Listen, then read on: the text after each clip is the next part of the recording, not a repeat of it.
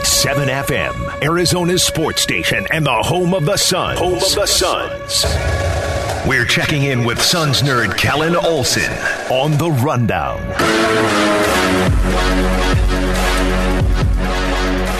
Yeah, we are, probably for the last time this season, although next season starts in like 4 hours. Kellan Olson joining us now on the Coulter Automotive Group sports line. The Summer Suns, their season wrapped up this afternoon with an 88-85 loss to the Cleveland Cavaliers. Kellan, first of all, how rude of me. How are you doing tonight? I'm doing well, man. How about you? I'm doing good. What stood out to you about this team throughout these 5 games?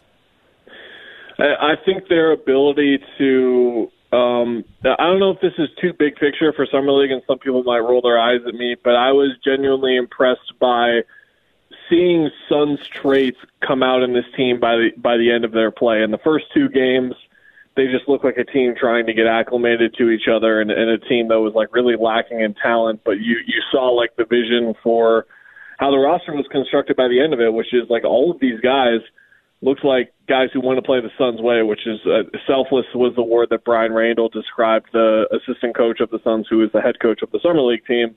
That's the word that he chose to describe the way the Suns play. And I think that I was not alone, and some Suns fans watching the game saw a team that kind of resembled last year's just in terms of their style, the way the ball was starting to move a bit more, the way players were moving around the court, just how defense was translating to offense.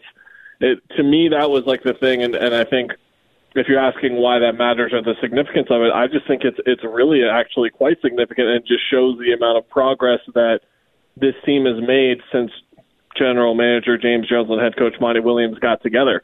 Because in 2 years, they've established a clear, identifiable style of play to the team. 3 years ago, Luke, we didn't even know what the style of play was the Suns were trying to achieve. 5 years ago, 7 years ago, like you can figure out exactly what they were trying to do, basically, and now it's clear as day, and it was cool to see it come out of the players there while they were there. Jalen Smith specifically, I mean, that was the guy everybody had their eyes on to start this. And he didn't play today, but in general, what did you see from him?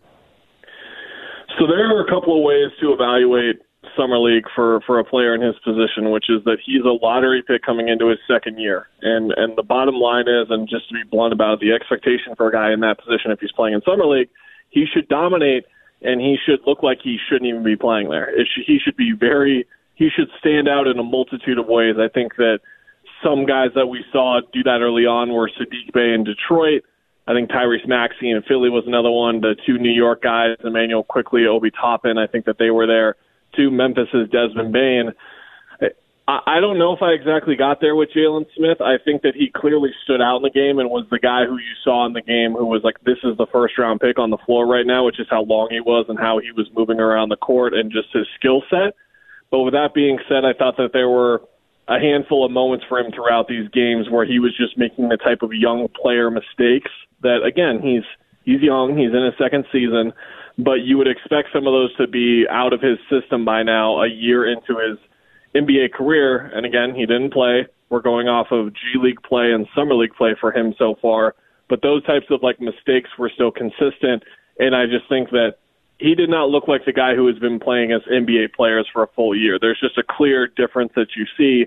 And of course, like the painful thing is for those guys I mentioned, Luke, they passed on for Jalen. So that's the unfortunate part of that statement. But with that being said, as far as I can go is saying that it was not a clear indicator that he is absolutely ready for a role next year, right? Like if he would have played like one of those 4 or 5 guys I mentioned, I think you're looking at it and saying, oh, they got to find him minutes next year. But that was not the case, and it just looks like there's still some more development and seasoning that needs to come with him. Talking to Kellan Olson on the Coulter Automotive Group sports line, Phoenix Suns guru, Kellan Olson. I forgot your official title there, Kellan. As far as Jalen Smith, like what is the best case? What is the ideal scenario in your mind if he does take that next step this year? How would you like to see the Suns, or how do they hope to be able to use him just this upcoming season?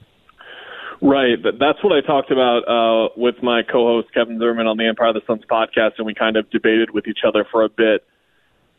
They drafted Jalen Smith, and for me and a lot of people who watched him pre-draft, you were looking at a guy who's a center in this league. Now, he's slightly undersized at 6'10", but he's got longer arms. He's a little bit skinny, so he might struggle there. But the thing is, you're looking at a stretch 5.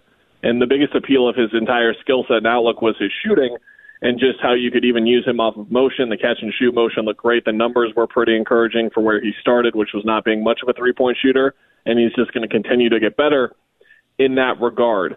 But the Suns saw a guy who's really mobile and saw just the way that he showed a potential, I guess, in that regard, and wanted to turn him into a different position, which is play him as more of a power forward. The way that Monty described it was a more athletic Dario Saric, and he himself said it, like we're teaching him a new position.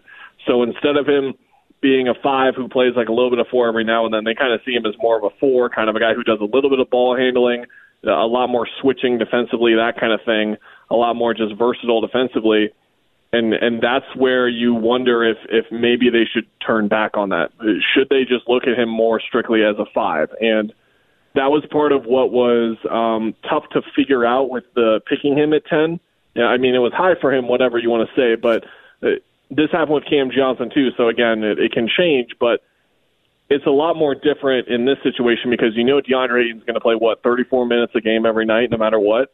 So if you play him as only a center, he's going to max out at 20 minutes maybe. Like maybe he gets a couple at the 4. And if you're using a lottery pick on that spot, then that's just not the right way to use value. And then James Jones explained that night, and they've talked about this season that they're like developing his ball handling. He's working on being more of a 4 and a 5. And he played a lot of 4 in Vegas. And I think that is the big question or moment you kind of find yourself at right now is like, do you not necessarily bail on developing that, but more focus on him and look at him as more of just a 5 as opposed to a 4. And that's the interesting choice that they have in front of them because you don't want to just commit to him entirely being a 4, having not work out, and then he's not a quality NBA or not an NBA player at all. And I think he definitely can be as a 5, but this vision that they have for what he could be in the future, that's where you might pause a bit and wonder if they turn back or if they don't. I mean, you want to commit to it all the way through, right? And there's got to be a moment where they make that declaration, and maybe it's too early right now, but we'll see further along in his development because, again, it's early. I feel like 2 seasons in is when we can start talking about stuff like this, but we can at least start the discussion, and that's kind of where it's at right now. Well, it's obviously tough to crack this roster now, too. I mean, they're pretty well set outside of maybe Jalen Smith, but the other guys that showed up on the Suns Summer League team, it's just 5 games. I get it. It's not, the competition is mixed, but was there anybody that stood out to you as a guy that, hey, maybe we'll see this guy on the Suns in a couple of years, or we'll see him playing somewhere else in the NBA in a couple of years? Yeah, there were 2 guys, and the fascinating thing about their roster, Luke, is that they did something that I personally can't remember seeing on any Summer League roster, is that it included no one from the 2021 draft class. They grabbed a handful of guys who were playing overseas last year, or guys like Tyshawn and Jalen who were on their roster, drafted last year or signed last year from that draft class. So in terms of like long-term potential, there aren't that many guys like that because, again, they got grabbed mostly guys in their mid to late 20s. But Kyle Alexander out of Tennessee is a guy who was on a 2-way with Miami 2 years ago, and then Michael Frazier II is a guard out of Florida who was on Houston on a 2-way 2 years ago as well. And the interesting thing about where the Suns roster stands right now with those 2 guys in mind is they have an open 2-way spot. And look, it's just, you might as well use it if it's sitting there, right? Mm-hmm. And you wonder, you should use it. I think there's no other way to say it, right? You're not really losing anything. I mean, money, I guess, paying the guys, but you could have a real chance of developing a guy and using that spot. And the Suns haven't used both of those spots in the past, so I wonder if that's going to continue to be a theme. But Alexander is an undersized 5 who doesn't move that well in some senses, but he's also pretty explosive, really long. And I think the thing we saw in all those games is that he has a nose for the ball on both ends. And I think that the way that he played today, I thought that was the best performance of any player on their Summer League roster in any game, and including Jalen Smith. He had 18, 14, and 3 blocks. He was on 8 of 12 shooting. I thought that he was a presence really defending the rim, and he looked great. Michael Frazier II comes out of Florida as a sharpshooter, and that's his main skill is his shooting. And I think the thing that surprised me watching him is that he's pretty quick. As a 2 guard, he's a bit undersized, but he's quick and can move his feet defensively, can drive a bit offensively. And I mentioned the skills in there, Luke. That's what the fascinating thing is about talking about these guys. And you know this like with any other sport, right? Like hockey, football, baseball. These guys are so close to being NBA professional players on that level, right, at the NBA level. But they're just missing that thing or two, or there's a thing or two kind of holding them back But that's what you get with this two-way, right? You bring them in on a two-way, develop them for another year, and see if they turn into anything. It looks like Tyshawn Alexander might be turning into something for them, and those are two guys that stick out to me where they could use that spot. Yeah, it makes a lot of sense. Kellan, last one for you, just around the Summer League. I mean, obviously, Cade Cunningham, Jalen Green, some of those guys. Does anybody stand out to you of like, okay, yeah, this guy, even if it's one of those two? I mean, they're coming in with such high expectations, but anything really jump out at you around the rest of the league? I think it's just how every top 10, a majority of the guys picked in the top 10 have landed in, I'll use the word interesting, Luke, where I think that their situation could swing them in one direction or the other, and I think we've learned that over the Suns. Like, I mean, does Dragan turn into an NBA player on 29 other NBA teams? Probably not, but situation really does matter and factor into it for sure. You look in Detroit, and they're going to have to figure out how to balance, okay, how much do we want Cade Cunningham on the ball, which they should a lot, but he also has a lot of value as an off-ball shooter and an off-ball decision-maker. Like we see in Phoenix, how you kick it to a guy in a corner, and that guy being able to make the right decision every time really has a factor, and you can put Cade in that position, but then you're not getting as much value out of him. In Cleveland, I'm really interested to see. I thought Evan Mobley was the best prospect in this draft. He lands next to Jared Allen and is going to play some 4 as opposed to 5, where Jared Allen will be. They just signed him to a 5-year, $100 million deal, too, so he's not going anywhere anytime soon. But to bring up Bender and Chris again, Luke, we spent so much time talking about can those guys play together. I think you just worry about them being NBA players in the first place. That's not where you're going to worry with Mobley, but I do wonder if you're stagnating his development a bit, not playing what is obviously his most natural position, which is center.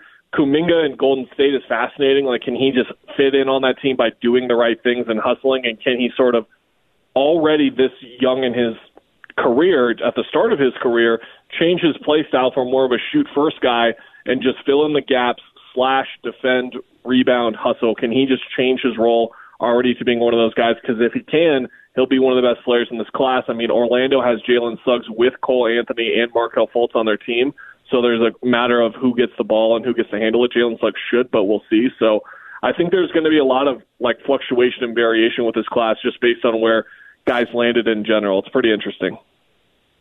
Kellan Olson, great stuff as always, man. Thank you for the time. Are you aware training camp starts in 6 weeks? 6 weeks, yeah. And they still have stuff that they could do with rookie extensions and stuff. So I'd like to think that this is the start of my break, but we'll see what they're up to. Yeah, you know better than that. All right, Kellan, thanks a lot. Have a good night. Thanks, man.